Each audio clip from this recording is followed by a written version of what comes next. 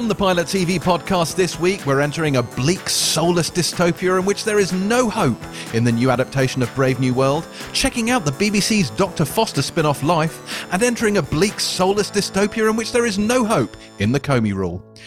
I'm James Dyer, and welcome to the Pilot TV podcast, your weekly guide to all things great and worthy on the box, plus whatever reality bollocks Boyd and Terry have been hoovering up over the past week. And speaking of which, I am of course joined by my two illustrious co-hosts, both Whovians of some high renown. First up, a woman who, if she were one of the Doctor's companions, would be described as our very own Donna Noble, ever ready to deliver a bellowed "Oi!" should the need arise.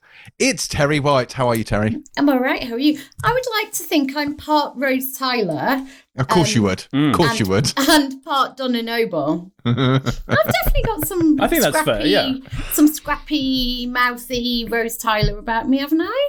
I think so, yeah, definitely. Thanks, Boyd. Well, you've heard him already, but also with us is Pilot TV's very own Nardole, if only because there aren't that many male companions to choose from. It's Boyd Hilton. Especially bald ones, to be fair. Well, yeah, I mean, I felt a bit pressed. I was like, I don't really know. And also, I have no idea who any of these people are. And so I had to do a bit of Googling. That's fine. And I mean, that seemed the way to go. It's baldest, possibly anti-Semitic, but I'll be fine. I mean, having started with the Whovian intro, let's lean straight into what we've been watching this week.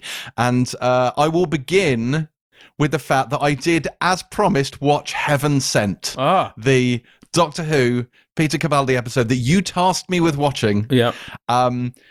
What the fuck was all that about? Jesus! I followed maybe 5% of that because it's like seemed to me like Doctor Who's waiting for Godot. Do you know what I mean? Like he's sitting there, he's monologuing, but he was talking about Dalek hybrids. At one point, he had a psychic conversation with a door. I was just like, it's very good, but I don't know what is going on. I didn't understand, honestly, half of what he was talking about. And my main thought from this is, who is this aimed at? Surely kids are not understanding this episode. Like, they'll be looking at their parents going, what the fuck is this? Yeah, that's why I picked it as being like the least kiddie one possibly in Doctor Who history. Like it's dense as all hell. Like it's beautifully done. Like I thought it was great. That said, so my things with it, I didn't understand stuff about Dalek hybrids and chosen ones and whatnot, and he did rant a little bit incoherently. But I thought it was really, I like that kind of nightmare puzzle box prison idea. Yeah. And I thought he carried it really well. I also like the fact that you're right, he's utterly humorless, and I really appreciate that. So that's quite good. Yeah. There was a whiff of the, I always got like the creaky cardboard set thing, in that the thing that's chasing him around is some rubber puppet in a sheet, and it's like, okay, that's maybe not the best effect I've ever seen in my life, but I don't think it was that detrimental. It just, that was probably the only thing that reminded me that it's kind of more of a kid's show, that just the lo-finess of the puppet. But I thought it was a really bold piece of television for what I think of as Doctor Who. Right. I was pretty impressed. Oh, there you go. Yeah. See, Please explain what it was about, though. I can't explain what it's about, frankly. But it is very complicated and I mean, it's basically him reliving the same experience, isn't he? In a kind of Groundhog Day-esque way, which you only realise, I think, halfway through, don't you?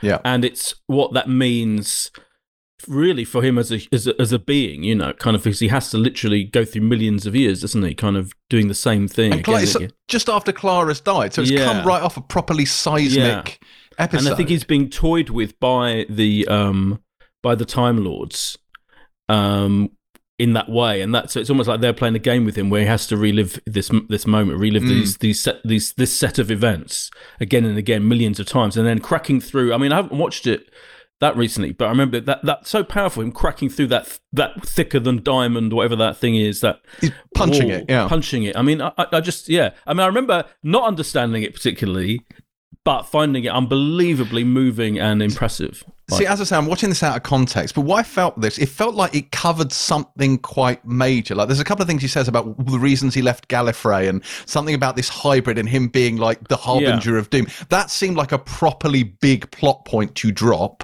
even if I didn't understand it. But also, so this has come right after the companions died, yeah? Yeah. And this feels like one of those things that drive me mad when they do it in TV shows, where something massive happens and you're desperate to see what happens immediately after, and they wrong foot you with something really bizarre, which is almost not what you want. Like, you want something more straightforward to kind of properly understand what's happened. Is that...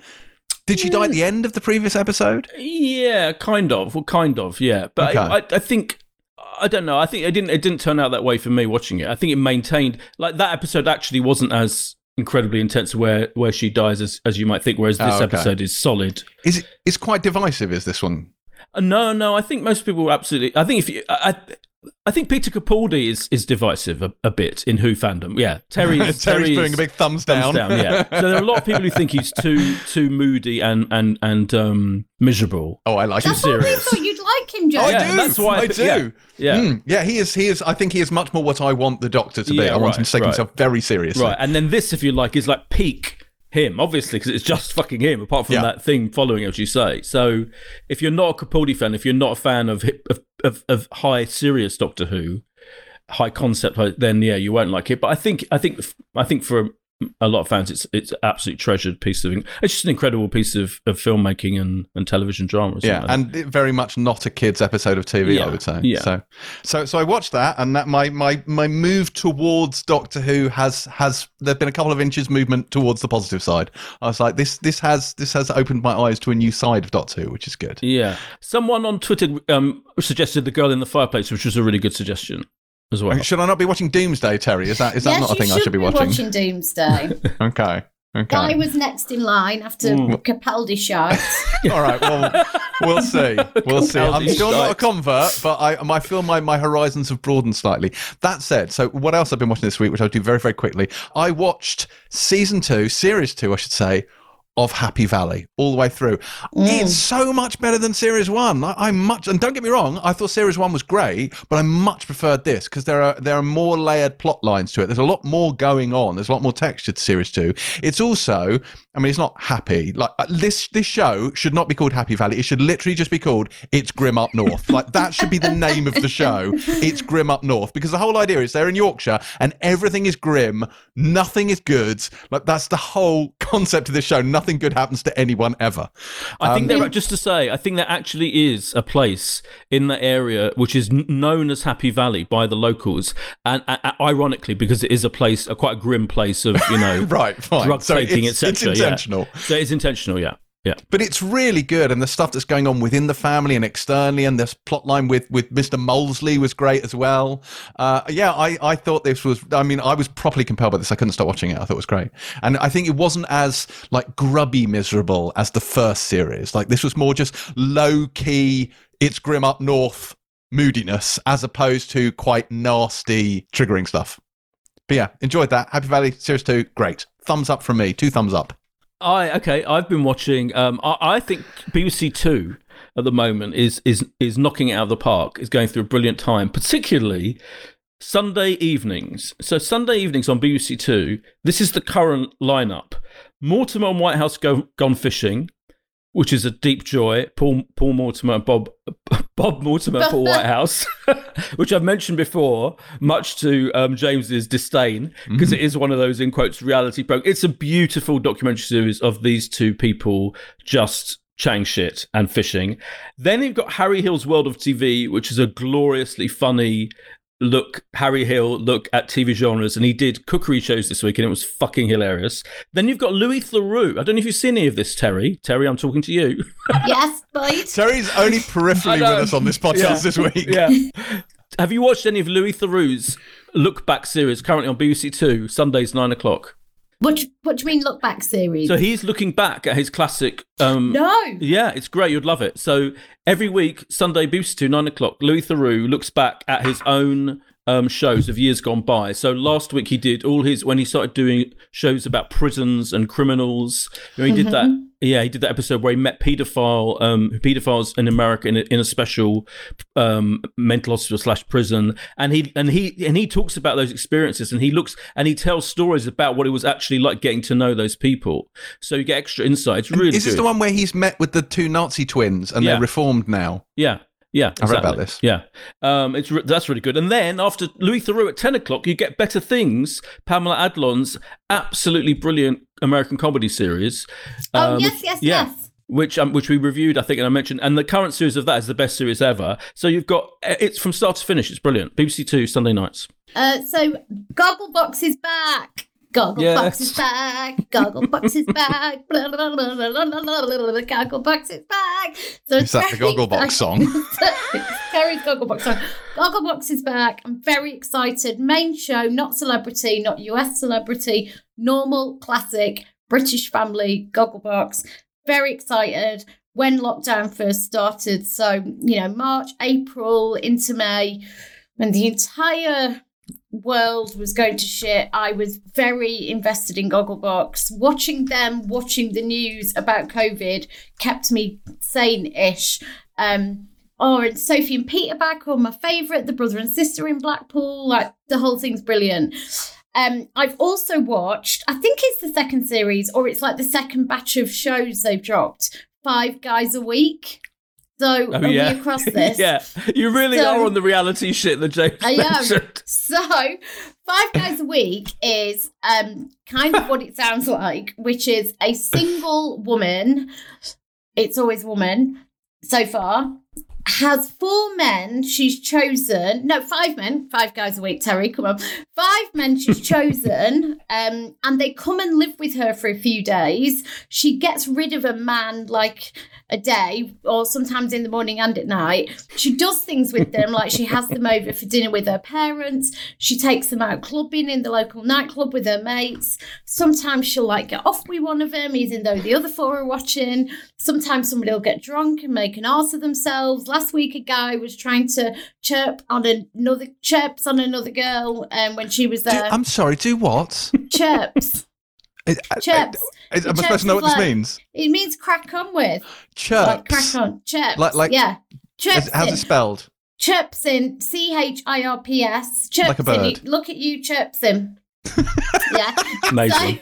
See, Happy Valley didn't prepare me for that one, sorry. No, exactly. But so I think they dropped 4 or 5 episodes of this. They dropped about 4 or 5 ages ago, and then there weren't any more, and then they've just dropped loads more. And they are just television trash gold. Amazing. And then the other thing I've been watching is Intervention, which I've talked about on the Pilot podcast before, which is the brilliant addicts intervention program, where they believe they're being followed by a documentary film crew for a documentary about being an addict, but they're actually being followed by a television camera crew from the show Intervention, and they film them getting fucked up and being addicted and, taking drugs or drink or whatever their problem is. And then 2/3 of the way through the show, they stage an actual intervention in a room with one of their core interventionists who you get to know as the show goes on. And they try and intervene and send them to a rehab. They normally fight and argue and say no, and then end up crying and having to go. And then at the end, you find out if they're cured or not, or if they're sober, or if they ran off through some woods instead, which sometimes happens. And that's what I've been watching, which is a what's that word? Cornucopia of life. Wow. You didn't hear any of that, James. I didn't know. It's true. I stopped listening. James weren't paying any attention.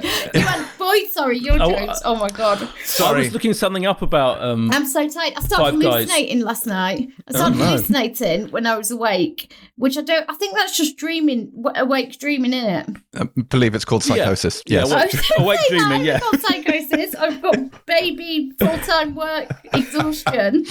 I was on the tube, I was like, oh God, I was drifting off into another world. Do you dream that you were chirping at some young man? Chirpsing, sorry. Chirpsing. Oh, God. Right. Anyway, that is probably enough of what we've been doing, wasting our time over the past week. Sorry, can I just mention one Doctor Who thing? Because yes. I got confused last week between Lady Cassandra. Yes, you did. Yes, you got called out for this on Twitter. And I did. So I wanted to give a shout out to BJ Ramos 42, aka Vote Biden Harris 2020 on Twitter, who pointed that out, and I was devastated because what a stupid mistake to make. Because Face of Foe is just a giant head. Call yourself a Whovian. Yeah, whereas Lady Cassandra. And you could also get a little action figure of Lady Cassandra, brilliantly. Why would you want one? Of course you'd want one. No, but if you're a kid, it's a bit Hellraiser, isn't it? It's brilliant. It's a brilliant little thing to make a little plastic object out of. Anyway, Christ. Yes. Anywho, let us move on to this week's listener question. Now, helpfully, this was one that was suggested for me on Twitter, and I completely failed to note down the person who had asked it. So if this was your question, I apologise profusely for not crediting you for this. But they were asking, could you name some bad seasons of great TV shows? Yes. Boyd, what do you think?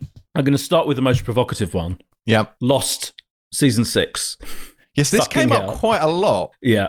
I mean, I am, and I've been in a Lost fury since season 6 actually went out. Do they call fans of Lost Boys?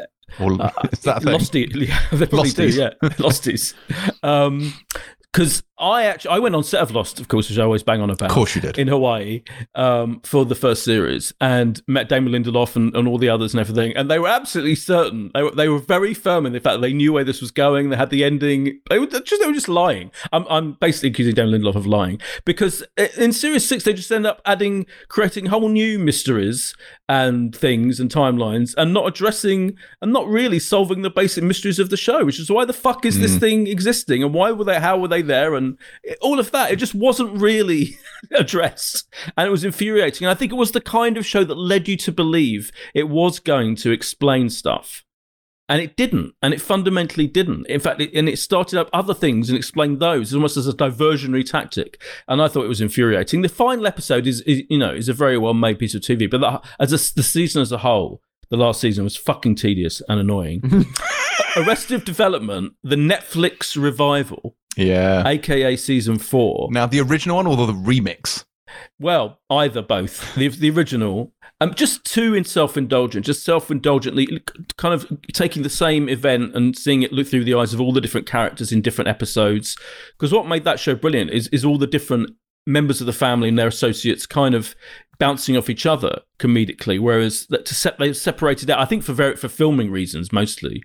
That's why the showrunner decided to do that. It just didn't work. Because fans of that show were looking forward to it so much, and I think we all felt let down. I am going to say American Horror Story 1984, which was the most recent series of American Horror Story, which I was really looking forward to because I love slasher films of the 80s, which is what it was riffing off, but it was just so not scary and contrived, and it had about two episodes worth of story, and then just petered out after the third episode, and there were another 6 or however many to go. It was, and I think there is a problem with like that whole American Horror Story thing. Some series of that show just kind of have a kind of visual sensibility and riff on something, and and have an amazing cast, and they're very camp and over the top, but they're just not scary or interesting, and they peter out. That was that. And then finally, I'd mention True Detective Season 2, which just... Season 1 was so amazing, was so intense and focused on its characters, and Season 2 was a sprawling, all over the place kind of epic with too many characters. It just wasted this incredible cast, and just wasn't really... It just didn't have the same atmosphere, that same kind of dark, dank, weird, creepy atmosphere. It was just a completely different thing. It just could have been a completely different show. And then I think it did bring it back again for Season 3, but Season 2 was a big disappointment. I agree, 100%. Terry, are you going to kick off with the final season of Buffy? I'm going to say season 7 of Buffy, right? Hang on, that is the final one, isn't it? Was it 8? Was it 8 or 7? 8. How many seasons did it have? Did it have 8? 8.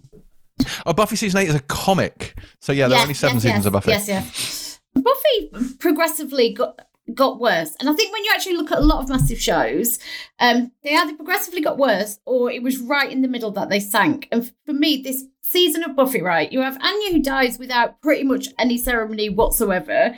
Talk about a cobbed away death. You've got all of the potential slayers being established, which is boring. Oh no, Spike's on a quest to reclaim his soul again. Whatever shall we do? Caleb was kind of fine, but I just think, I always think with shows like that, end a season before you think you need to end. Also, I want to say, Season 9 of Friends, right? And I couldn't work out, there's something very weird and uneven and patchy about that Season 9. It's when the aftermath of Rachel having the baby, when they're first getting to grips with having Emma. Joey can't remember kind of how many women he slept with. There's the whole weird Tulsa storyline that I never really understood. And I was reading about Season 9 on the internet, and the internet said the reason it feels weird that season is because everybody thought it was going to be the last season, and that when they started it, that's what they'd written the arc for. And then halfway through, they'd kind of begged them some more to do another season, and they had, and then they had to kind of slow down the velocity of everything and extend it because they wanted there to be another season, but they'd already started planting seeds for this one to be the season. And, you know, there are things like, I was watching some early episodes the other day, and like Rachel in season 9 is just awful and spoiled and irritating, and all those kind of that comedic work they'd done with her from you know, pretty much season 3 onwards, where they actually made her funny and charming and all of that, kind of gets forgotten, and she went back more towards the spoiled Rachel of the first season. I also want to say season 8 SVU, 2 words, and anybody who watches SVU will know exactly what I mean when I say Danny Beck. Oh, I don't know what that means. No, I don't know either. Danny Beck. Olivia had to go off for a while and leave Elliot Stabler. So instead, I think it was 4 episodes or 5 episodes, they brought in another lady detective who had a dead husband and some kind of issues with people being nice to her and was a closed-off character. Starts working with Elliot, whose entire character is based on him being a good father and a good husband. And he gets off with her against a car, therefore taking any tension out of the live in him, will they, won't they? Because suddenly it's like, well, he'd have been chirped in her. If he don't care about his marriage that much, then there was no reason for him not to be together with Liv. And that whole tension of actually he really wants her, but he won't betray his wedding vows. That entire thing has now just been shown to be a nonsense by the fact he just got off with Danny Beck, and nobody liked Danny Beck. Danny Beck wasn't the right person for SVU, and she sank that entire season. And then the last thing I want to say is the final season of the OC. Oh yes, So, Marissa season. Marissa died And Taylor in was the terrible. car crash caused by Ryan's brother at the end of season 3. Remarkable episode. That entire season was good. Not as good as season 2 or season 1, but then you had Taylor, right? I mean, Taylor, who was meant to be the kind of complete opposite of Marissa in that she wasn't spoiled, she was down to earth, she was studious, she was all of these things, but mainly boring. So you'd replace Marissa, who was like fun and a bit of a nightmare and a bit spoiled, but, you know, was always compelling, with a girl whose entire function was to be nice after Marissa had died. And her and Ryan had no chemistry whatsoever. And that entire, you know what, they should have just ended it at season 3. Marissa dies, the end. So hang on. So weren't there only 3 seasons of the show? No, 4. There were 4. Yeah. Definitely. Don't make me doubt myself. I'm hallucinating. Hang on. 4. There were 4. Okay, 4, good. yeah. Good, Oh, good. thank You're God for quite that. I thought I was going Yeah, mental. I thought there were 4, yeah. Don't make me like question my own mind. Don't sound like this. I'm just gaslighting you. Oh my God. You could so easily gaslight me at the moment, honestly. Very vulnerable. Oh, God. Okay, no, it's a good shout, good shout. Oh, God, where do we even start with this? I would say, well, first of all, I would say, so The West Wing has no bad seasons, that goes without saying. I will say season 5 is perhaps the only slight lull, which is the first season after Aaron Sorkin left and John Wells had kind of taken over. And it took a little while for it to find its feet. So you got the first 4 seasons, which are amazing. And then you have 5 where it's trying to be what it was before, but without Sorkin. And it doesn't quite work. And then season 6 and 7, it finds its own groove and it becomes a different show, which is not the same as the first 4, but really good in its own right, because it's all about the campaign and Santos comes in as the next presidential candidate. So actually that really works really well. But 5 is the one that stands out as a not bad, but a not great season, I would say. What else would I say? Sticking to final seasons that shit the bed, season 8 of Dexter is a fucking travesty. Dexter had a little some ups and downs, certainly, but it had been consistently decent. And that last season, what the actual fuck was that all about? It was terrible. I mean, the lumberjack finale, let's not even get into, but what was the incest subplot with Deb? Like, Jesus. I mean, I loved Dexter, and that was a complete car car crash. It almost ruined the show for me, that final season did. Season 7 or Series 7 of Red Dwarf stands out for me. Red Dwarf's another one that's had some ups and downs. But Series 7 was the first one which really wobbled. Now, again, sort of there's a trend here. This was the first series after Rob Grant had left. So Doug Naylor was doing this on his own. And again, I think it was an adjustment period, because 6, I really loved 6. And then 7 was just bad. Like, they reintroduced the Christine Kochanski character and she became a regular. And I mean, 8 wasn't great either, and it didn't really get back into its stride until 10, but 7 was the first proper wobble. So that sort of sticks with me a little bit. The worst offender, I think, of all of these is Friday Night Lights season 2. And Friday Night Lights, which appears on a lot of critics' best TV shows ever list, is an amazing TV show. It really, really is. And it never got a huge audience, but it was always pretty critically acclaimed. Now, the second season, though, I don't know what happened. I think they were all smoking crack, because Coach Taylor isn't the coach anymore, so that doesn't work at all. But worse than that, you get this subplot where Landry and Tyra are trying to cover up a murder. And it's just like, it's gone so off the rails melodramatic. It just doesn't fit with the format of the show on any level. And that storyline just doesn't work. And it just feels like you're watching a different show. And the ratings tanked. And the show came so close to getting cancelled after season 2. But luckily it was saved by the writer's strike. So the writer's strike of that year meant that the series was cut short to 15 episodes. So mercifully, they had to put that whole subplot out of its misery.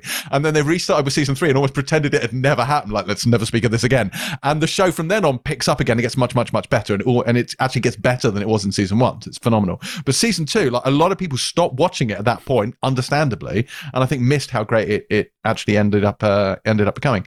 Other ones, I would say, Justified season 1 is terrible, because Justified season 1 is a procedural, and it wasn't until season 2 that it became an art-based ongoing story show, which is much better.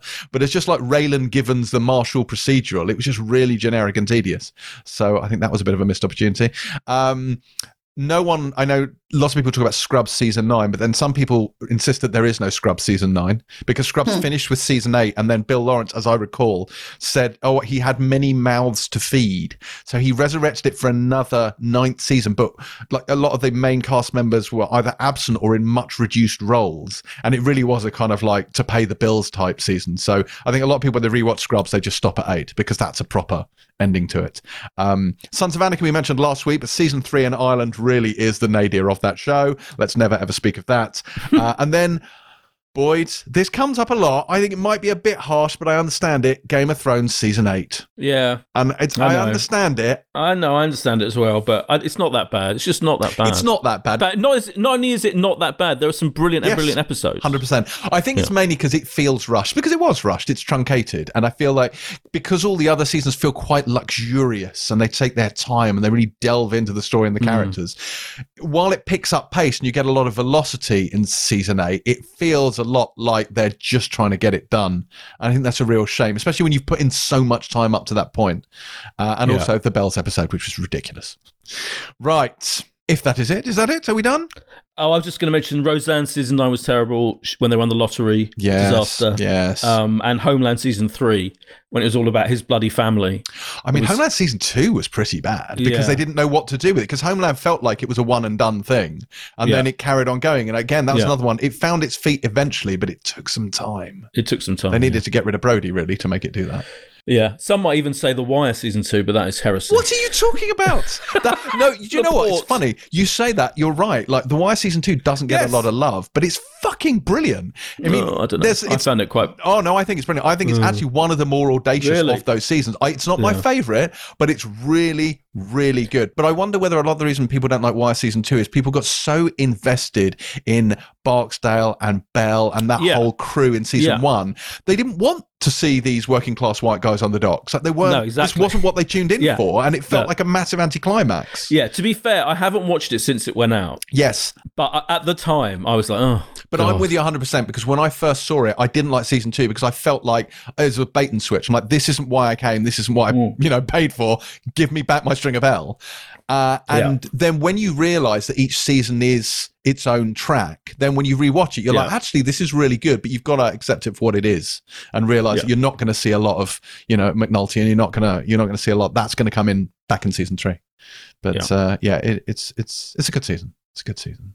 I'm surprised you didn't mention Parks and Rec season 1. Well, yeah. That's almost a question. It's on a different question. Is comedies that start really badly and when do they get good? And then get good. Seinfeld seasons 1 and 2 you can forget. I think. Well, Schitt's Creek, which we're going to be talking about very shortly. 100%. Yeah, Schitt's Creek. I've had so many people going. It won all those Emmys, and it's a bit shit. And I'm like, you have to get to season 3, really. But that's another thing. It's like, who sticks with something to the it gets good 3 years in? It's like, who has that kind of time? Yeah, it could be good enough. I think with Schitt's Creek, it's fun enough to persevere with it, and the cast is so great. But then when you get to the end of season 2, beginning of season 3, you're like, oh, okay, yeah, this is hitting its stride. Well, we've started talking about Schitt's Creek. I will say that was the question, but it was anonymous, so I can't say thank you to whoever submitted it. If you would like to submit a question, then feel free to send it to us via DM at Pilot TV Pod on Twitter. But let's get into news, and let's start with the Emmys, which will bring us to Schitt's Creek. So, Boyd, what did you make of this? It went out over 5 nights, but we finally at the end got the heavy hitting awards. Did you laugh? Did you cry? Yeah, I thought it was pretty good. I mean, I tweeted that Schitt's Creek dominated comedy in a record-breaking way. I mean, incredible, unprecedented, and I think there was a sense that people really discovered that show. A lot of people discovered that show this year in lockdown, in fact, because of Netflix globally, and just because they wanted something that was so relentlessly funny and kind of pleasurable, and it doesn't really go dark, Schitt's Creek, ever. Like it goes moving, it has moving moments. In fact, the finale is brilliantly moving, but it doesn't go dark, and it's literally a bright, show full of funny characters doing stupid, silly stuff. So I think it captured a mood. I think Schitt's Creek winning all of those awards actually, which was fine. And for the other 2 big winners to be Succession and Watchmen, I 100% behind those, because Watchmen was absolutely the best thing. It's a big year for HBO, wasn't it? Because I mean, they've lost things like Game of Thrones and Veeps, which are big Emmy heavy hitters for themselves. But then it shows that they can carry on. Succession, Watchmen, they've actually, and Euphoria, they've managed to still bring in the wins there. Succession is a masterpiece. Watchmen is a single series. If it really is going to stay that way, masterpiece that will go down in TV history as one of the greatest things ever. And to see like the likes of Regina King honoured, so deserving of that. It is just, and now I am going to rewatch it actually, because I'm inspired to watch it all over again, even though it only went out 6 months ago. Was it the end of last year? I think. Yeah. 9 months ago.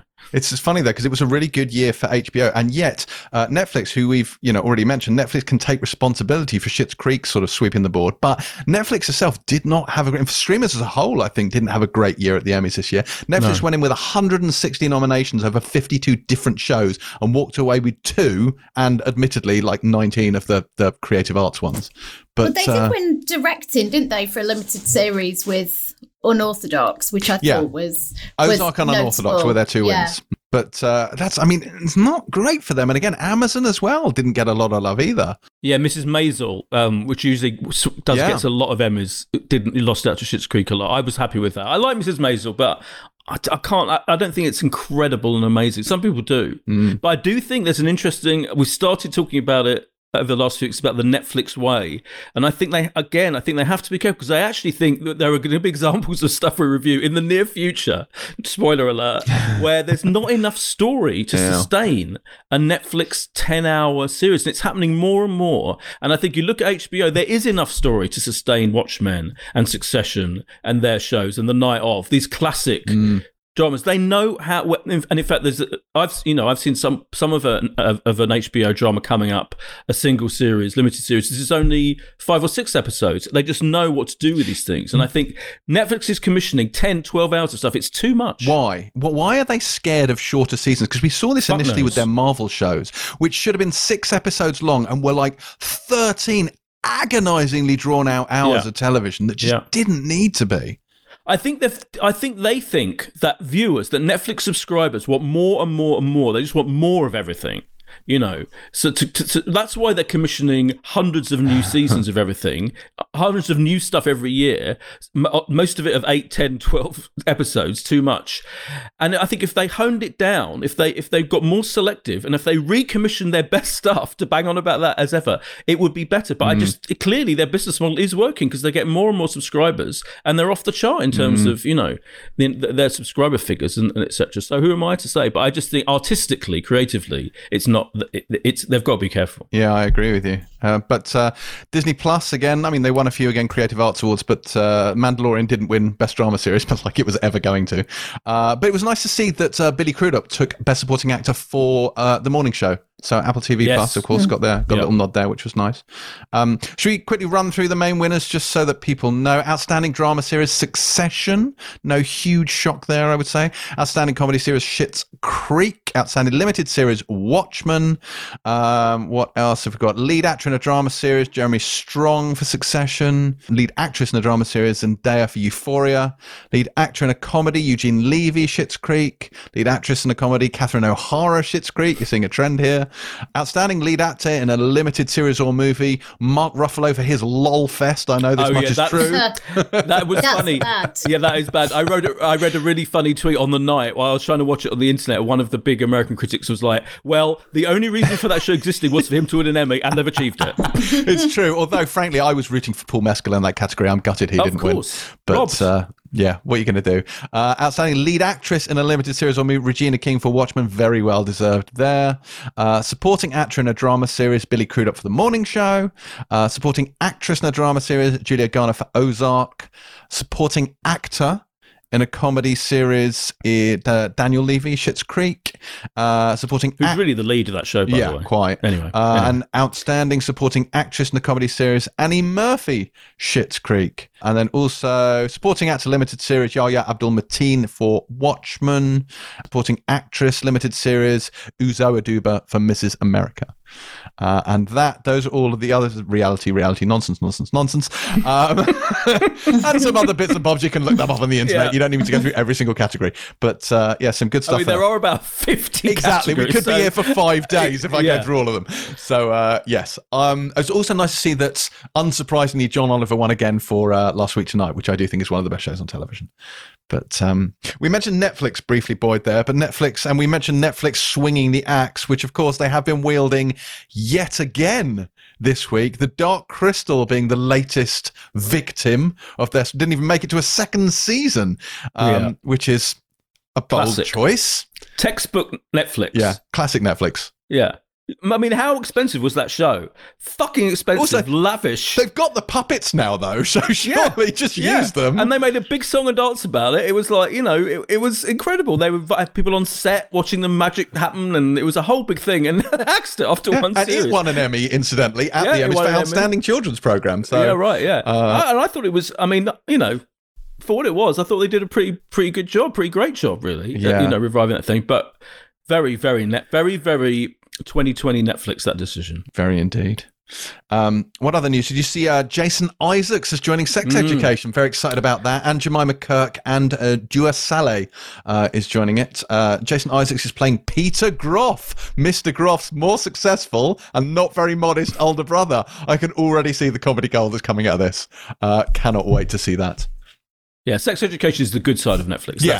We have to compliment them on continuing that show. Yeah, and if they cancel it, then we will cancel our subscriptions. Yeah. What else have we got? There were 2 bits of Friends news, 2 separate things actually. There's going to be a Friends table read with an all-black cast. So this is kind of being arranged by Gabrielle Union. It's going to include Sterling K. Brown, Ryan Michelle Bathe, Uzo Aduba, Aisha Hands, Kendrick Sampson, Jeremy Pope, and they're going to do one of the greatest Friends episodes of all time. Season 3's the one where no one's ready. Could I be wearing any more clothes? Which sounds amazing. And then, interestingly, Jane Sibbett, who played Carol, Ross's lesbian ex-wife, she gave an interview in which she just randomly kind of revealed that she was initially offered the role of Rachel. Oh, really? Instead of Jennifer Aniston. And yeah, she said, well, she was like, I was offered one of the main 6 parts, and then I think they pushed her. This is the second Carol, not the first Carol, right? Well, and this was my point, and they don't pick up on this in the article, is Carol wasn't Carol initially, because that very first Carol was a woman with a very bad perm. And then proper Carol, Jane Sibbett, came in, and she said she turned it down because she was actually pregnant, and so she didn't want to take this role. But yeah, so that was like I don't know how that worked with the original Carol and why the original Carol went away. But yeah, she's after all this time has announced she was meant to be Rachel. These table reading Zoom star stuff, Yes. they are fucking amazing, aren't they? I mean, the one, I know it's nothing to do with TV. Well, it is, but the Brad Pitt, Jennifer Aniston, Fast Times at Ridgemont High Zoom read thing that happened last week was one of the greatest things I've ever seen. Oh, and we should say this one by Gabriel Union is going to be held to benefit When We All Vote, which is an organisation that's trying to increase voter numbers, registration numbers in America. But I mean, that Jennifer Aniston one and Julia Roberts and Brad Pitt was amazing, just because you were trying to work out the interaction and the dynamic between them all was incredible. Brad's face when Jen spoke, and clearly her and Julia Roberts were WhatsApping each other during that time thing under the table. Yeah. There's one moment, you're right, there's one moment where Brad Pitt has got the pirate hat on and Julia Roberts and Jennifer Aniston aren't looking at him, and they're looking down like we are, like we often are when one of us is talking in this fucking podcast. It's brilliant. Yeah. Speaking of these particular things, the West Wing one of these has now got an air date. It is going to air on October the 15th, 2 weeks before the US presidential election. Whether we'll get to see it over here remains to be seen. I don't think you will, because all these things are charity, American voter drive charity things, and I don't think you're supposed to be able to see them. They'll end up on YouTube. I'm sure they'll end up on YouTube. Okay. But if James has anything to do with it, they will end up on YouTube. I'll make someone in America put them on YouTube.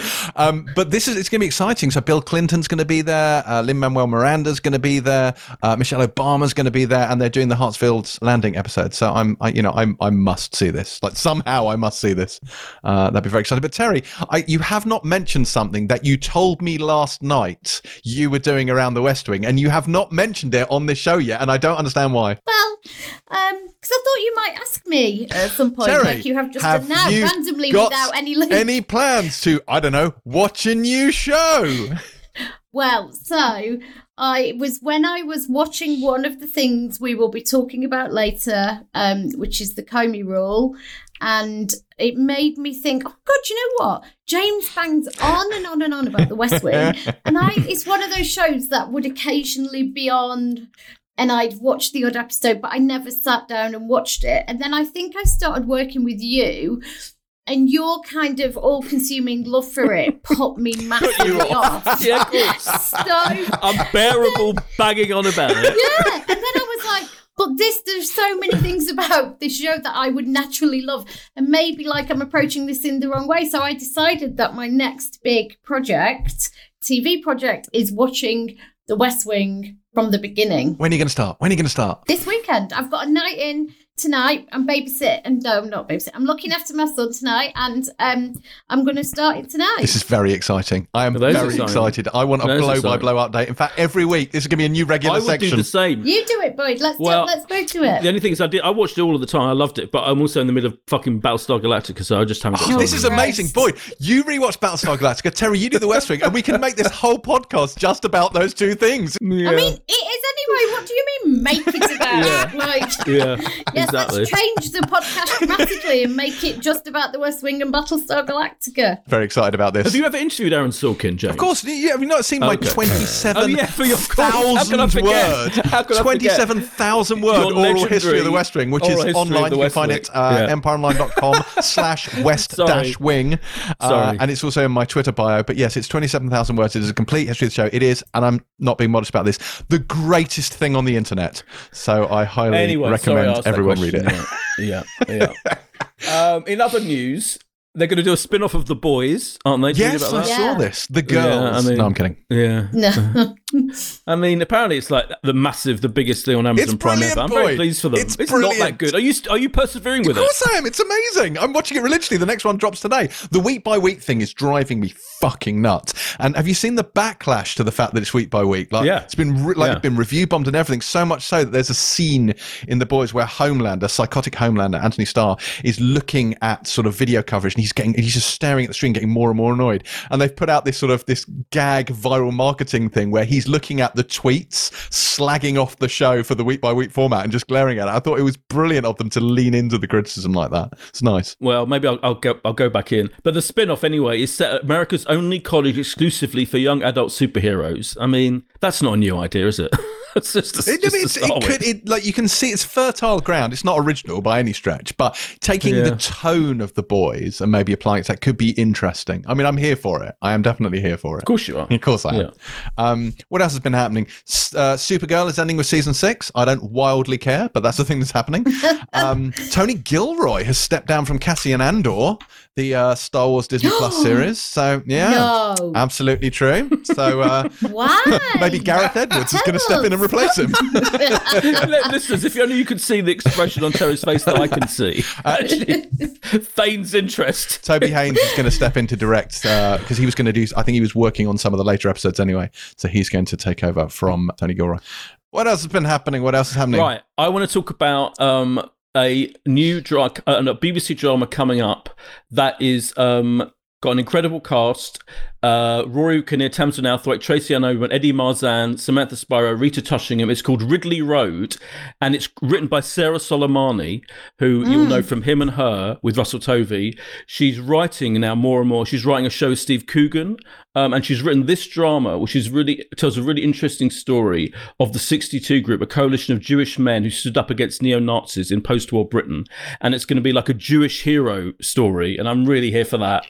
And I think the cast looks amazing, and just the idea that she's written this whole thing I think is brilliant. So there you go, that's coming soon. Ridley Road on BBC One. What else is happening? Game of Thrones House of the Dragon has been kicked down the road to 2022, so that's a thing. But finally, and most importantly, Boyd, Season 2 is resuming production in October. Come on! For the C fan out there. Yeah, well, I'm thinking that literally the only one. No, it's amazing. It's the best thing on TV, and you know it. What about M. Night Shyamalan's thing? Is that coming back? It's no C, Boyd. No, Servant. I'm assuming it's coming back, but I don't know when. I'm assuming it is. But yeah, C, I'm very excited. But you'd think C is pretty... I mean, they shoot it out in the fucking wilderness. You would think of all the things that could get away with shooting, that one could, and socially distanced. Yeah. Not finally, because I'm excited that Amma Asante is directing a TV drama series version of Smiller's Sense of Snow. Because Smiller's Sense of Snow, which was a book and incredibly... a film. Yeah, it was is a tedious film, but the original book by Peter Herc is fucking brilliant. It's one of my favourite books, one of my favourite crime novels, and it's stunning, and it's all about snow, and I think it's great that they're making a TV version of it, because it's a really epic, long, juicy story that deserves it's Julia like Ormond, an 8 isn't it? It's Miller's Feeling for Snow, the film. Yeah, the film was just too... It didn't work. Didn't it? The film didn't work. Yeah. No. And I've got one more bit of news. Okay, go on. Last bit. Jodie Whittaker is doing Who Do You Think You Are? The Family Tree documentary series. Go without saying, Boyd, I have no clue what Who Do You Think You Are is. Of course you've never seen it. Of course you've never seen it. But she's doing it. She'll be in the first episode coming up in the middle of October. And David Walliams is doing it. And Ruth Jones is doing it. And it'll be really interesting. Oh, and Liz Carr from the OA is doing it. Okay. / Silent Witness. More famous for Silent Witness, to be fair to her. Right, I'm going to say that is it for news, if only because Terry couldn't possibly look more bored. But let's move on now to the review section. And first up in this week's reviews, we have Brave New World. This initially aired on Peacock in the US back in July and is an all-new adaptation of the Aldous Huxley sci-fi classic. And this one sees Alden Ehrenreich, Jessica Brown Findlay and Harry Lloyd in a future London where everyone is sorted into a grade-based caste system and they all pop happy pills to keep themselves smiling. Sci-fi dystopias might have lost some of their bite, I would say, given the state of the world we're living in these days. But Boyd, how did you find your trip to New London? Well, I quite enjoyed it to start with, to be honest. I thought I liked the way this establishes the world of Brave New World in the first episode, and it pretty well in terms of, literally world building, showing us this, in theory, utopian world where there's no crime. In theory, everyone's happy. Everyone literally takes happy pills. Everyone's having an orgy pretty much 24/7. You're encouraged to have sex with as many people as possible rather than monogamy is literally outlawed. All these ideas, which are from the original Aldous Huxley novel, pretty much all of them, I thought were entertainingly and skillfully established in the first episode. They have ads, they have almost like TV ads for the world you can go to see what the world used to be like when there was monogamy and people got married and stuff like that, which the only way they can learn about it is by visiting this special place. And I thought that it's well cast. I thought Harry Lloyd particularly was very good as he's kind of the central character. He's an A+ guy in the caste system, and he's having doubts, and he's got an issue with having relentless orgy sex. And Jessica Brown Finlay meets up with them. I thought their connection was well done. My problem with it is that once it veers off from that world of New London and this shiny white Logan's Run feel, very modern, future world, if you like, that's taking place. When it veers into the other place of the Savage Lands, which they then visit in episode 2, and you see the established Savage, which is where Alden Ehrenreich's character lives with his mum Demi Moore. I found the whole Alden Ehrenreich Demi Moore subplot excruciating.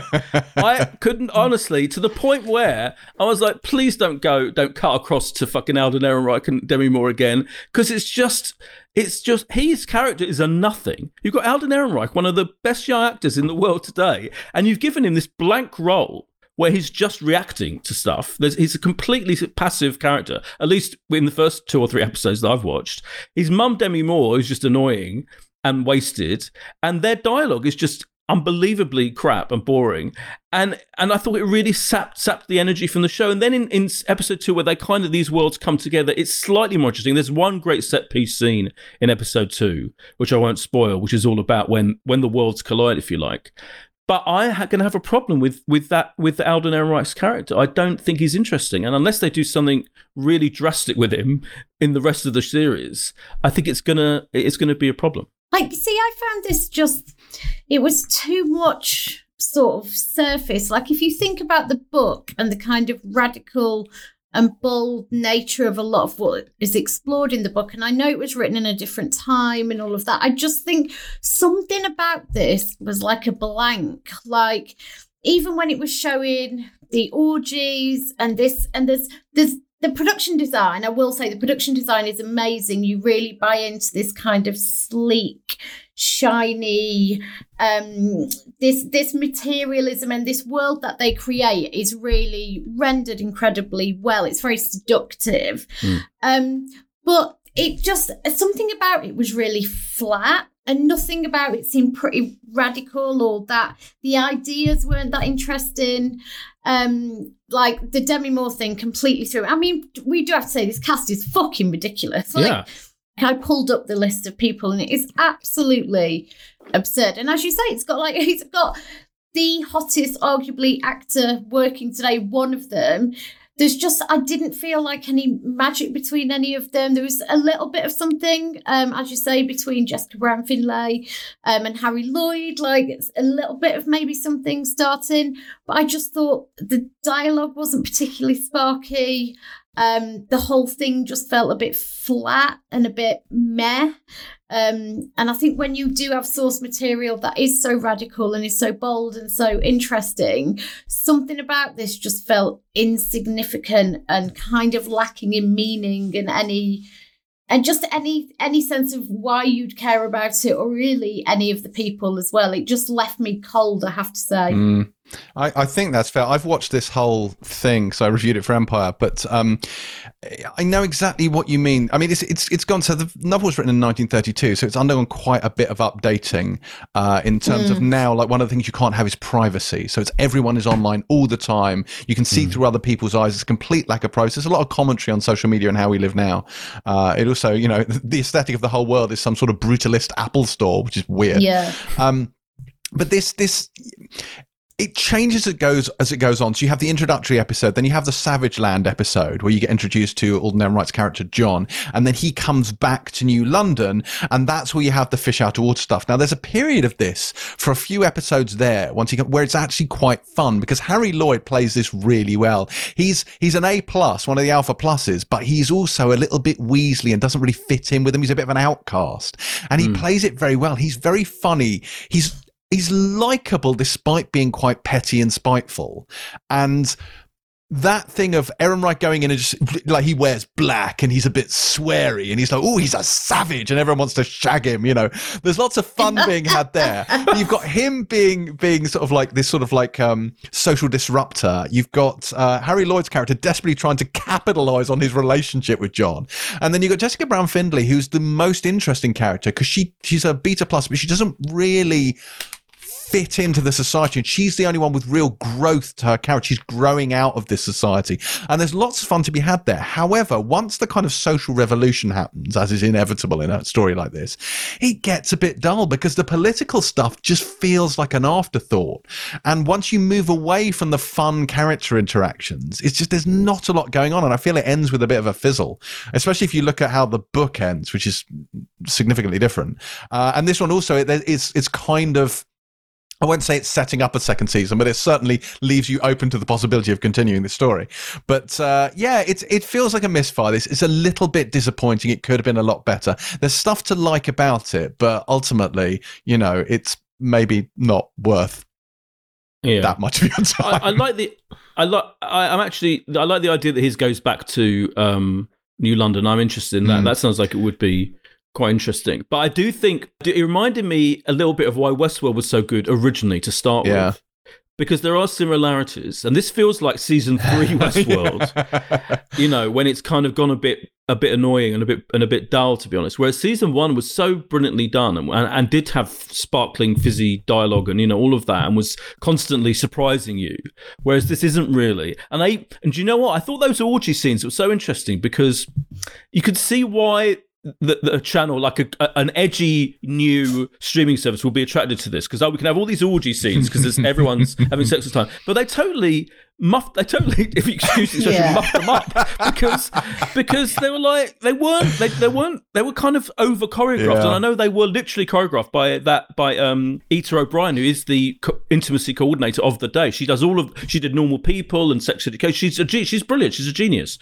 But I think in this case, whether it's her or the director, even they fell flat, didn't they? Those scenes were felt too coordinated, too choreographed. Well, they weren't sexy. No, not sexy in the slightest. Sexy. They weren't shocking at all. You're meant to have a mass orgy. Right. And it was like a weird performance art video. It was exactly. Almost. The one in the nightclub was fucking ridiculous. It was a combination of the rave from The Matrix Reloaded and the comedy sex scenes in Love Actually, where Martin Freeman is kind of like there and he's like, and just there and just tweak the nipples slightly. Yeah, like it's all very sort of like by the numbers formula. It doesn't work at all.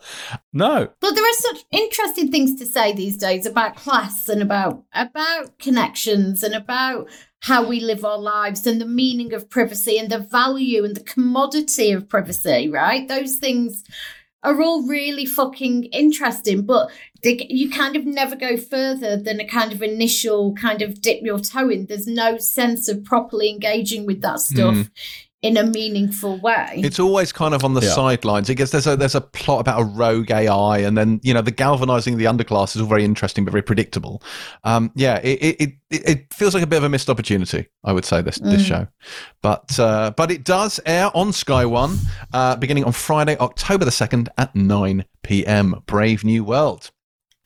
Next up this week, we have Life. And this is a 6-part spin-off of the BBC's Dr. Foster. It takes place in a collection of flats in a large Manchester house, one resident of which is Dr. Foster's neighbour, Anna, played by Victoria Hamilton, who is now going by the name of Belle as she seeks to rebuild her life. Terry, how does Life measure up? So, what the fuck? This has literally got somebody from Dr. Foster in it, not the actor, the actual character. So that kind of took me by surprise. Now, anybody who loved Dr. Foster like I did will know that one of the best, if not the best things about Dr. Foster was Anna, right? So Anna played the woman across the road, and basically she was a complete bitch. She both was there for her and wasn't there for her. She helped her spy. She set up a whole scam towards the end to break up her ex-husband and Jodie Comer. She was deliciously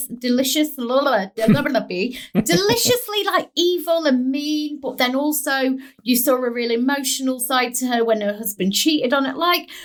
this character in Dr. Foster is absolutely fascinating. Got some incredible dialogue. You were just fascinated by her. And then at the end, she leaves. And what you discover in life is that she says actually in Dr. Foster that she's going to Edinburgh, but obviously she hasn't. She's ended up in Manchester. I do believe that her ex-husband, Neil, who's often referred to in this, is going to come back later in the series. But she was amazing. And so when I realised this, that they'd actually taken Anna, the character, and put her in Manchester, I thought, what's the fucking point of that? But after I thought that, I thought, oh, this is quite interesting because I love that character. Weirdly, all the stuff that I found intriguing and compelling about that character has kind of disappeared, which is really weird. All those slight edges to her and weirdness and a sense of humour, all that stuff's kind of gone. And I suppose I don't know if the setup doesn't help. So the setup, as you kind of said, is it's one big house that's been divided into these 4 separate flats. And what it does is tell the individual stories, which all kind of overlap at points. So kind of like Love Actually, right? Where you've got all these stories and it turns out that person lives near that person knows that person through work. So it's a sense of all of their stories overlapping at certain points. So you have, I suppose, these 4 different stories happening. So you initially get amazing Alison Steadman, who's just about to celebrate her 70th birthday, is married to a guy, Peter Davidson, who treats her like a bit of a dick. You've got a guy who's seemingly happily married, but is tempted. That turns out to be something entirely different. You have Belle, who was called Anna, who basically has to cope when her life's a bit unended when her niece arrives after her mum's had mental health problems. And then you've got a very pregnant woman who you quickly learn has had a one-night stand almost 9 months before is pregnant, and she now has a nice sensible boyfriend, and the guy she got pregnant with is not really or newly in their lives. So some of these stories are more interesting, I suppose it's fair to say, than others. There is one very weird subplot that I randomly guessed because I think it's flagged quite heavily, but it's totally weird and random. So I don't know about this, I have to say, because I found some of the stories more compelling than others. The points at which they intersect didn't really seem that interesting to me, other than they happen to live in flats in the same house. All the stuff I'd loved about Anna as a character don't really seem to be present. And weirdly, I figured it would be mainly about Anna with these kind of very small subplots, but they all get the same amount of screen time and same amount of attention. So there's no kind of one story really keeping you compelled. So your attention's constantly being split. So within, an hour program, which it is almost, I found it hard to get really interested in any of the strands, even when one of them went quite weird. So I have to say, I'm not convinced by this. I think the initial setup isn't that strong and actually places loads of weird restrictions on the stories and the way you can tell them. And you have to kind of be invested in all the stories, and I'm kind of not. And I really think it would have been better if it had been a big kind of main Anna story with some other bits around it potentially. But this isn't a new idea, this whole thing of having people's whose lives overlap by the means of where they live or where they work or something like that. So I was kind of quite meh about it in the end. I thought it was fine, but I didn't get to the end and desperately want to see another episode, that's for sure. Yeah, I really liked it. And I think, I guess, like, I kept telling you it was a spin-off from Dr. Foster. I knew it was a spin-off from Dr. Foster, because it's also, I probably didn't say this, which I should, is that it's, Mike Barlow from Dr. Foster, who wrote Dr. Foster, but I didn't think it would be an actual character from Dr. Foster, who's then, it's a spin-off of her life and the people around her. Well, that's a big different thing. That's interesting. That is interesting, because I think that this is going to annoy people, right? Because in a slight Nurse Ratched way, actually, there's no need for this to be a spin-off of Foster. Well, quite. There's literally no need for it. And I don't know if this is true at all. I have no idea. I haven't asked or read up on it. But I feel like this is a Mike Bartlett, an ambitious Mike Bartlett new drama series, as you say, about a group of people addressing life-changing issues. That's the theme of it, really, is people trapped in a life and they want an escape. And there's lots of people trapped, but in different ways. You know, the girl who's pregnant, and I think quite soon you're going to realise that the guy who she slept with, who's the father child, is much more interesting and fun and good looking than her boring boyfriend. Which is really obvious. It's not. He's not very good at subtle with it, right? Is it? Here comes the boring boyfriend who says something boring, and he's funny and he's got a sense of humour and like it's so like. Oh, you're right. Load it on. Yeah. Right? And similarly, Peter Davison is unbelievably annoying as Alison Steadman's husband, and she clearly needs to get away from him and all of that. So there are themes about big, life ideas and what it's like to kind of be trapped in a situation, all of that. And there's no need to have this character from Dr. Foster, who, as you say, was great, a great supporting character, and she's now just kind of facilitating the other characters doing their stuff. And I'm sure, I've only watched the first episode, and I'm sure she'll come into her own more as it goes on. But I just feel it's a misselling of this series, and the genre is different. Dr. Foster was an intense, really, it was a psychological thriller, wasn't it? It was a psychological thriller, it was so intense. And Series 2 was really even more intense. Like the way that was directed and written and filmed, it was almost like a horror film at points. Yeah. This is a fairly blandly, nicely shot stuff about life, and it's just a different thing. And I think people are going to be annoyed about it. But if you clear all that away, if you forget Dr. Foster, if you imagine like Belle is a new character, I really enjoy watching Alison Steadman getting a juicy 3-dimensional role. I really I thought she was brilliant. I think she's absolutely brilliant in everything. Deranged. But let me ask you a question. You've actually answered the question I wanted to ask, which is Dr. Foster is a show I have never watched, and it's always been on my list. I've got to watch that. And I thought, this is going to be a drama. It's going to be quite serious. And I watched this, and I was like, I am never watching Dr. Foster if it is as trashy and soapy as this shit. No, it's nothing it. It is trashy. I mean, the thing about Dr. Foster is, Boyd's right. It's a hardcore psychological thriller. Like, it's much more kind of extreme in many respects, and it is like a horror film at points and bits, and it's quite shocking at points, and it really goes there. Not like this. Yeah. But Boyd, you're like, it tackles themes of life. But that includes everything. It's so broad. Yeah. It's I agree. It is. She's going to have her 70th birthday, and she's going to bring new life into the world, and he's dealing, and it's like the themes are so big. It can be anything in life. Yeah. He's got no focus. Oh, I agree. It hasn't. You're right. No, I cannot defend it on those grounds at all. And you know what? I actually think because you're right, this has been done before. There have been quite a few attempts to do like contemporary life, with characters dealing with big issues in the same location. It's not a new idea, and I almost think. But I can't. Before you two, James sent us a text saying he was fucking annoyed about it. I really enjoyed it. So I just think it's I think everyone's in it is really good. I think it's really well cast, and I am invested in it. I really want to know where it goes. You are quite open to it setting off, shall we say, soapy content. Do you know what I mean? And I know you hate it when we describe things as soapy in a sort of pejorative term. Yeah, but I know what you mean. It's high class, overwrought, and it's like this is about as subtle as an elephant to the face. Like there's a bit where she's having a bit of a moment. Oh God, I've wasted my life. I'm trapped in this marriage. And then you camera pans across to a fucking bee that's trapped behind her. And you're like, oh my God, could you overcook this metaphor anymore? It's just such a, and then... Yeah, but I mean, there was a rat walking on the wall at the end of, that Martin Scorsese film. Okay. So yeah, subtlety is there is no subtlety here, but also, and we can't talk about the weird subplot, but can we please talk about the weird subplot? We can't say what it is because it's a spoiler. But this is when I texted you after this. I'm like, what the fuck is happening? All I'm just going to say is escalator. Well, I genuinely wasn't sure if that was supposed to be funny. It's just... Dr. Foster is so good at what it does. And I know that's not your cup of tea, but it's tons of people's cup of tea. And it's done really well and executed brilliantly. And it has strong and bold and interesting dramatic ideas. My issue is with this is that it doesn't have that boldness and that strength and that pushing into weird places. There's a bit at the end of season 2 of Dr. Foster where she breaks the fourth wall and speaks directly to the camera. And it's so out of keeping for that kind of show to ever do that.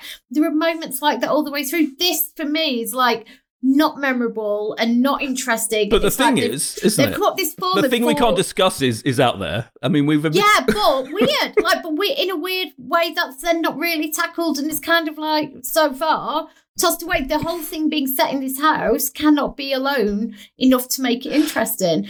And, you know, it's like what I started off saying. The first question is why? Why would you bring this amazing character who was a supporting character from another show to this and then not even service her properly? Like, it's bizarre. I don't understand. But I just want to say, Mike Bartlett's thing, subtlety is not his thing, right? So, I mean, that is absolutely true. And I don't think it... And Dr. Foster wasn't subtle in any way, but it was fucking brilliantly done. I think this is a completely different show, and I just wish... Forget about Dr. Foster. I still think it's enjoyable and entertaining and interesting, in my opinion. Right. It's fine. Okay. It's fine. Well, I may at some point now... You're not going to like either of them, so just let's draw a line let's under draw a it. line under this. I'm never watching this again. Jesus Christ. So, Life begins on BBC One on Tuesday, September the 29th at 9 p.m, which takes us on to the final show this week, which is The Comey Rule, a 3-hour, 2-part adaptation of former FBI Director James Comey's memoir, A Higher Loyalty, that recounts the circumstances leading up to Trump's election, an event that Comey had no small part in, and then the fallout after his inauguration and the events that led up to Comey's eventual firing. So to say this should probably come with a global trigger warning is perhaps an understatement. But Boyd, how did you find watching this dramatic reenactment of a national disaster? Wow, I mean, this is a horror story. It's really interesting. There's so many interesting things about this, so I have to try and keep it short because we can't go on all night. We could be on this for like an hour. We could be on this for a long time. So first of all, Billy Ray wrote and directed this, who, you know, is most famous writing Captain Phillips. He wrote Richard Jewell, etc., etc. He does write stuff about real life incidents and real life people, and he insisted this went out in America next week before the election, because originally Showtime, it's a Showtime show in America, they were going to show it in November after the election. He was like, no. So I think in his mind, this is a piece of like activism, like he's exposing via James Comey, the former head of the FBI's own book, in which he outlines, you know, what Trump, the ludicrous stuff that Trump was accused of and the way he dealt with it. And I think he thinks by depicting Trump as this kind of like almost mafioso Marlon Brando and the Godfather figure, as played by Brendan Gleeson, in a hilarious and amazing and brilliant way. But forewarned, he doesn't pop up until episode 2, so you have to hold the first half is without him. I think he thinks this is going to like change the minds of America, and they're all going to vote for fucking against Trump, and he's going to save the world. I'm like, no, they're not. This is an absolute classic slice of Hollywood liberal bullshit, like nonsense. With like which James Comey, played by Jeff Daniels, is regarded as this god of like of morality, and he's like, you know, I mean, he's someone who revealed that Hillary Clinton, they had to revive the investigation of Hillary Clinton's emails, which he didn't have to do, and this is regarded in this drama as being like the most conflicted a human being could ever be in history, and he gets blamed for electing Donald Trump, and you're supposed to feel sorry for him. I don't know if I really did. It's so, but ignoring that, and with the fact that no Trump voter in their right mind is going to watch this, they're not going to be slightly interested. I actually think it's very entertaining, and I loved it. I particularly loved Gleeson as Trump. I absolutely loved watching Kingsley Ben-Adir from the OA as Barack Obama. He is 30 years younger than Barack Obama, but it doesn't matter. He absolutely oozes Obama's like dignity and goodness and just humanity in the way he moves and the way he sits there listening. It's fucking brilliant. And it is like, and the horror is because obviously he's this brilliant figure, and you're like, yeah, fucking Obama, how great was he? And then Trump arrives, and you're like, oh my God, the fucking nightmare begins. It's like the Trump and the anti-Trump. Again, it's not subtle. It's so unsubtle, this whole series. But I love this stuff. I love dramatized versions of fairly recent political history, especially when you've got Brendan Gleeson sinking his teeth into Donald Trump. It is funny. It's preposterous, some of it. It's kind of blatantly unfair in many ways on all kinds of the real characters. There's a framing device in which Scoot McNairy as Rod Rosenstein kind of slags off James Comey, so like to pretend it's trying to be fair when really James Comey is absolutely the god of this show. But I really enjoyed it. It's not going to achieve anything. I think Donald Trump might actually like, by the way, his depiction in this, because he's kind of depicted as some kind of mastermind villain, as opposed to being a complete fucking idiot. So I think he will quite like it. So I told you, James, I had to turn this off halfway through because I found it so infuriating and so upsetting. And I've read quite a lot of books on, what happened with the Hillary campaign and read so much about it. There was something, as you say, triggering about this, which it made it impossible to watch, and I had to watch it in 2 sittings. I watched the first episode and a half, so I wanted to see Trump enter the scene. So there's a few things about this. I think Billy Ray is, as a writer, has always been able to make conversations of a certain industry that you may not normally understand. He makes it understandable by a larger audience without completely dumbing it down. Think about State of Play, for example. I think he really understands how to write that kind of dialogue. However, the dialogue in this is so contrived and on the nose, because I know he's working from his book, Higher Loyalty, but you have this sense of, or they're trying to create this sense of Comey is, as you say, this total is so conflicted that, he's all he cares about is doing the right thing. And he's a tragic hero who got put in this impossible position. And some of the dialogue is so on the nose. You get the stakes. They say over and over and over again what the stakes are. But then, instead of leaving it, they then have dialogue which reinforces the stakes. So there's a bit in a meeting where one of his staff, and they're talking about sending a letter to confirm that they have found a new laptop and they're going to be looking at new evidence, and there's just days to go to the election. And a female staffer who works for him says, what if our doing this results in the election of Donald Trump as president? And Comey goes, that's a great question. Yeah. Thank you for asking it. Down that road lies the death to the FBI as an independent force in American life, blah, blah, blah, blah, blah. And it's like, and then there's a bit where his daughter, who is, pro Hillary, he goes in to see her after making the decision to send that letter. And she apparently says, are you doing the right thing? And he says, I think so. I'm pretty sure. And then she goes, then that's it. I love you, Dad. There are bits like that which just made my skin crawl, because we understand the conflict, and we understand that we're meant to feel sorry for him as a father and a husband of liberal women who are probably now going to be under threat, like every woman is in Trump's America, because he's a misogynist. And, we understand what the stakes are. This weird attempt to kind of paint him as this ultimate conflicted moral character, I just found really difficult to watch. And I think it's a really hard pill to swallow, because that's what you're being made to understand, is that, he's simply a moral guy who got put in an impossible position, and that's all there is to it.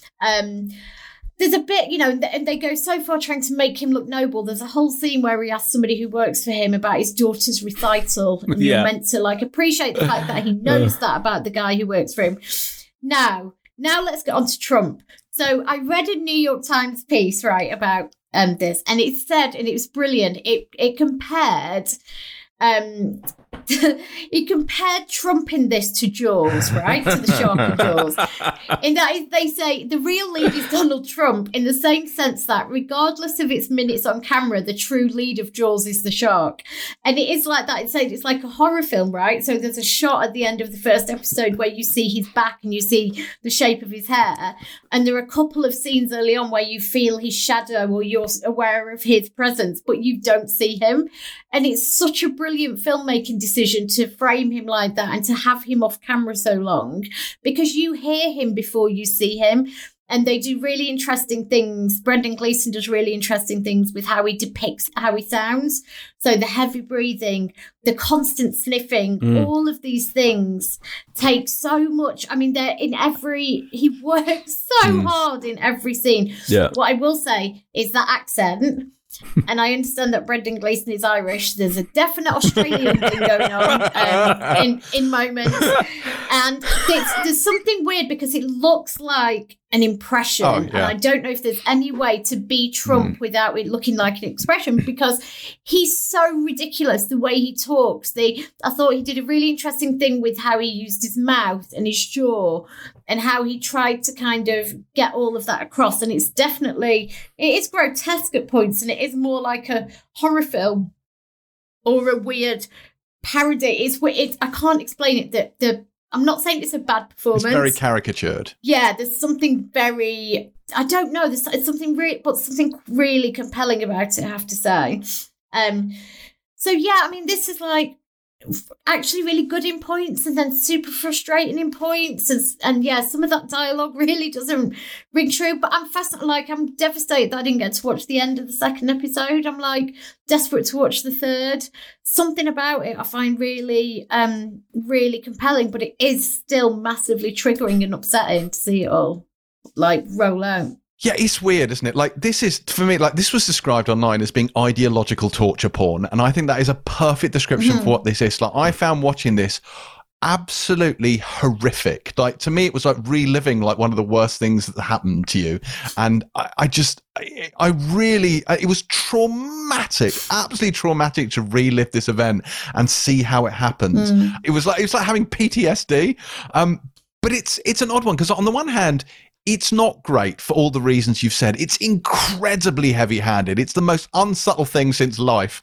And, you know, and you've got scheming Russians that you see in silhouette. And we are Russian villains and we speak with subtitle. And they look like they've been ripped straight out of Jack Ryan. Like, it's just unbelievable. This is so incredibly biased. Exactly what Boyd said. No Trump supporter is ever watching this because it's the most biased thing ever.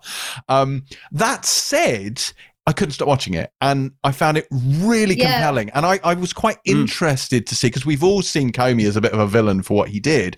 It was quite interesting to see it from, and make no mistake, this is his perspective, to see from his point of view why he thought he had to do these things and how he's lived with the consequences of it.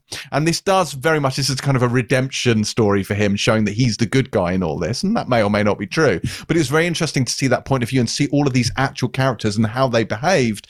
And, you know, how Trump interacted with this. And look, we all know at this point what Trump is and who he is, but it's very clearly spelled out in this series. And, you know, it's heavy-handed where they talk about, you know, what does Russia stand to gain by getting Trump elected? And they go, alienation of allies, trade war with China, drilling in the Arctic. And you're just, in your mentality, going, check, check, check. All of these things have happened.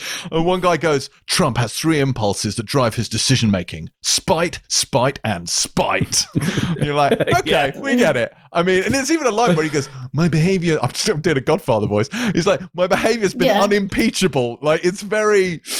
Oh my God. I mean, it's very, very unsubtle. But this for me was like watching an episode of Black Mirror, except it's fucking real. So it was traumatic, but it's very compelling television.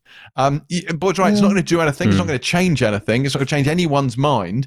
But I think it's a good thing to watch, just to maybe get a feeling for what happened and to understand, you know, these events in our history. I think it's, you know, it's good television, and it is a little bit self-aware in that, you know, the second episode, or I should say, it's actually quite confusing. So in the US, this aired on 2 nights as 2 feature-length episodes, whereas Sky have split it into 2 chunks of 2 episodes over 2 weeks. So you've got 4 episodes, but they're only on 2 nights. So it's very confusing. Didn't you think, right? I thought halfway through, once, and Terry's so right about Jaws, right? Even to the point where the more you see of him, the less frightening it becomes, like with the shark. Yeah. Like with the shark. So when you first see him, it's like you see the fin in the water. The first thing you see is the flapping tie. Yeah. Exactly. Yeah. And there is an equivalent of the shark munching through the body scene as well. But didn't you think, I suddenly thought this would be 10 times better if you stripped out James Comey entirely and just made it about fucking Trump. And I think Billy Ray really, he just wants to do a drama exposing Trump for the monster. It's like the Comey stuff. I like the Comey stuff. I mean, I think Jeff Daniels is great. I really enjoyed that. But he's Jeff Daniels, isn't he? But I enjoyed that performance. And I thought it works really well that they intercut this dramatic stuff with actual footage of Hillary Clinton, of Sean Spicer, of Sarah Huckabee Sanders, people like. So it really hits home how this fits into real life. life events, because you're seeing broadcasts of stuff that we watched at the time on television, but all the casting is very caricatured, from Trump right down. Oh yeah, Holly Hunter playing Holly 100%. Hunter. It's just, I love her, but it's an odd one. This is. I do encourage people to watch it. I think it's very compelling television. I really do. Yeah. I'm going to watch it to the end. Like, absolutely no question. Yeah. And probably put my fist through the screen. Oh God, by the end you of absolutely it. will. Well, the Comey Rule does air on Sky Atlantic. The first 2 episodes, which are in fact the first 1 episode, air on Wednesday, September the 30th at 9 p.m. And the second episode, which is now episodes 3 and 4, airs a week later. So there you go. The Comey Rule. Right. What else is out this week, Boyd? There are other things abroad. Yeah. I just need to mention mainly that there is a really important, I would say, use that word, 2-part drama on ITV on Monday and Tuesday at 9 o'clock called Honour, which stars Keely Hawes as the real-life police officer who investigated a case of, in very heavy quotes, honour killing in the London Iraqi Kurd community when this woman, Banaz Mahmoud, was killed. And it's an incredibly powerful piece of TV drama. It's both a true crime drama, but it's also a campaigning thing, and campaigning for these women who are often trapped in excruciating situations to be listened to, because this woman went to the police 4 or 5 times complaining about what was happening to her, and they did not take it seriously, and she ended up dying. So it's a properly important piece of TV drama, and Keely Hawes is fucking brilliant in it, as you would expect. So that's Honour on ITV on Monday and Tuesday. I think that's the main thing. Is it a new series of SVU on 5 USA, which starts on October the 1st? Well, it's not the latest one on 5, but we're like way behind the States. Don't get me started on this. Don't get me started. Emily in Paris, the unspeakably awful looking Netflix show, starts on October the 2nd. Hey, I've not seen it. It might be a masterpiece. I'm just going by the trailer. No, they did not offer us screeners by of that. Darren Star, the creator of Sex and the City, and yet it looks interesting. The new Spitting Image starts on October the 3rd. Oh, yeah, that's true. Yeah, that'll be interesting. Have you seen the trailer? I thought looked, I have to say, terrible, but that doesn't mean that it's not going to be good. No. It'll be interesting anyway. And the live third day, that's October the 3rd as well, isn't it? Oh, yeah, you're right. Yeah, that is that. Yeah, which goes from 9 a.m. to 9 p.m. on Sky Arts. Yes, the third day, and it's filmed in one take. I mean, so if you've got 12 hours to spare, feel free to watch the second section of the third day. I mean, it's incredible concept, Right, well, that is everything that's out this week. We would now have the Banshee segment, except we can't, because Terry has a hard out. I could go first and, run. Right, I'm going to go. So, Loved Up was a 1990s BBC, I think, drama, which was by Peter Cattaneo, I want to say, who went on to direct Full Monty. And it was what was intended to be it was meant to be for kids, so I've heard, but it ended up being more for adults. It stars Lena Headey and Ian Hart, and they're basically a couple who fall in love in a cafe. He introduced her to ecstasy and the rave scene. She's having a really hard time at home because her mum's an alcoholic and she's got a younger sister, and the rave scene and ecstasy is a complete, basically, escape for her from the life she's had to live. Somebody recommended this to me on Instagram. It is a film that was on TV, but not a proper film. So I'm saying by the rules, it's allowed. I really like this. Lena Headey's amazing. Ecstasy, woo! Really good. Watch it. It's on Amazon Prime. Bye. Wow, okay. And Terry is gone because she has an important phone call. So, Boyd, it's just you and me for the rest of Banshee. Yeah, this is weird. I will go next. I should say, while we're on the subject of Banshee, we have an official new Pilot TV archivist, Steve Dinning, the man who created the original Banshee spreadsheet for us, the one that I never look at or update properly. Yeah. So because it has become apparent that I'm incapable of updating it, Steve has agreed to update it himself and keep it updated. So he is now the official keeper of the Banshee records for the Pilot TV podcast.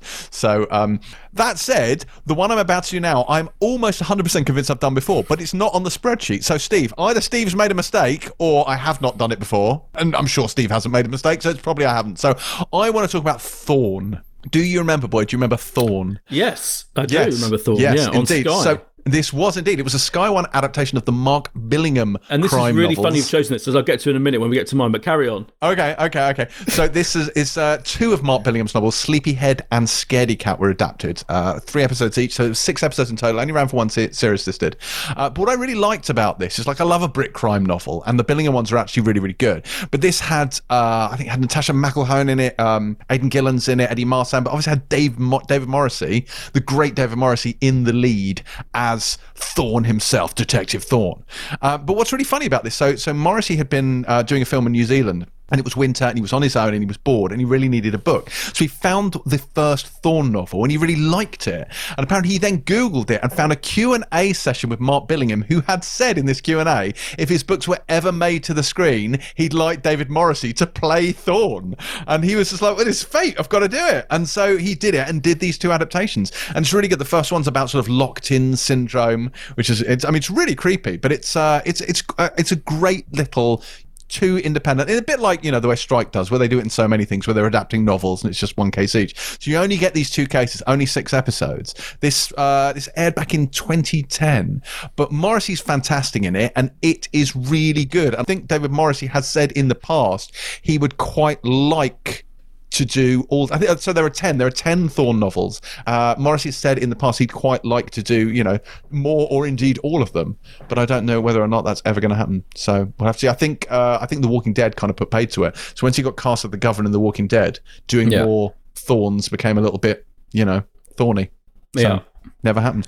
But Boyd, why is this appropriate? Because I picked David Morris's first. I picked his first big role, which was in One Summer in 1983 when he was 18 years old.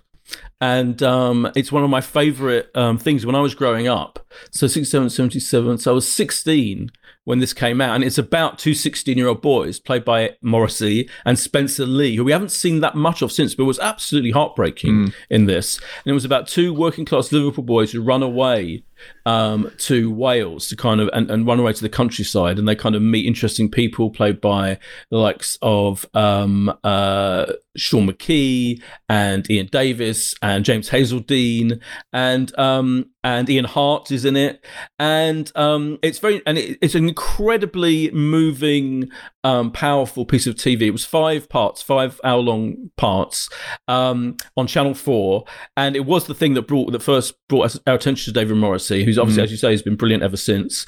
But Willie Russell, who wrote it, was annoyed at the time because he thought that Morrissey was too old at 18 to play a 16-year-old.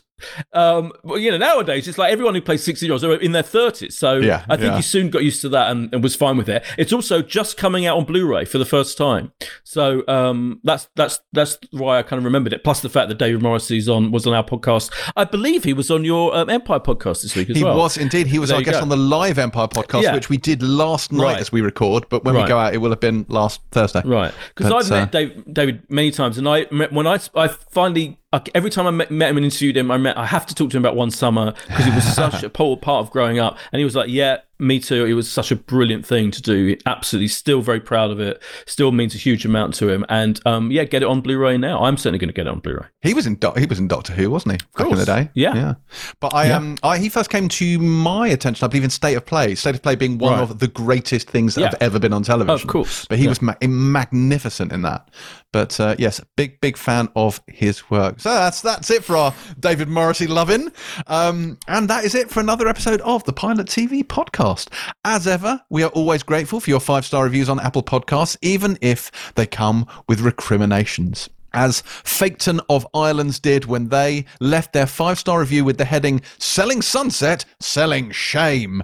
And they say, "Oh, Boyd, what have you done? You've made a fool of everyone. I sat down with the family to watch Selling Sunset after Boyd banged on about it. I love Boyd on the pod, but I now know why I love Jimbo even more. Selling Sunset is the pits. My family were appalled that my usual impeccable taste had slipped. What can I say? We had to watch Instant Hotel with LLB to recuperate. Rock on, Terry."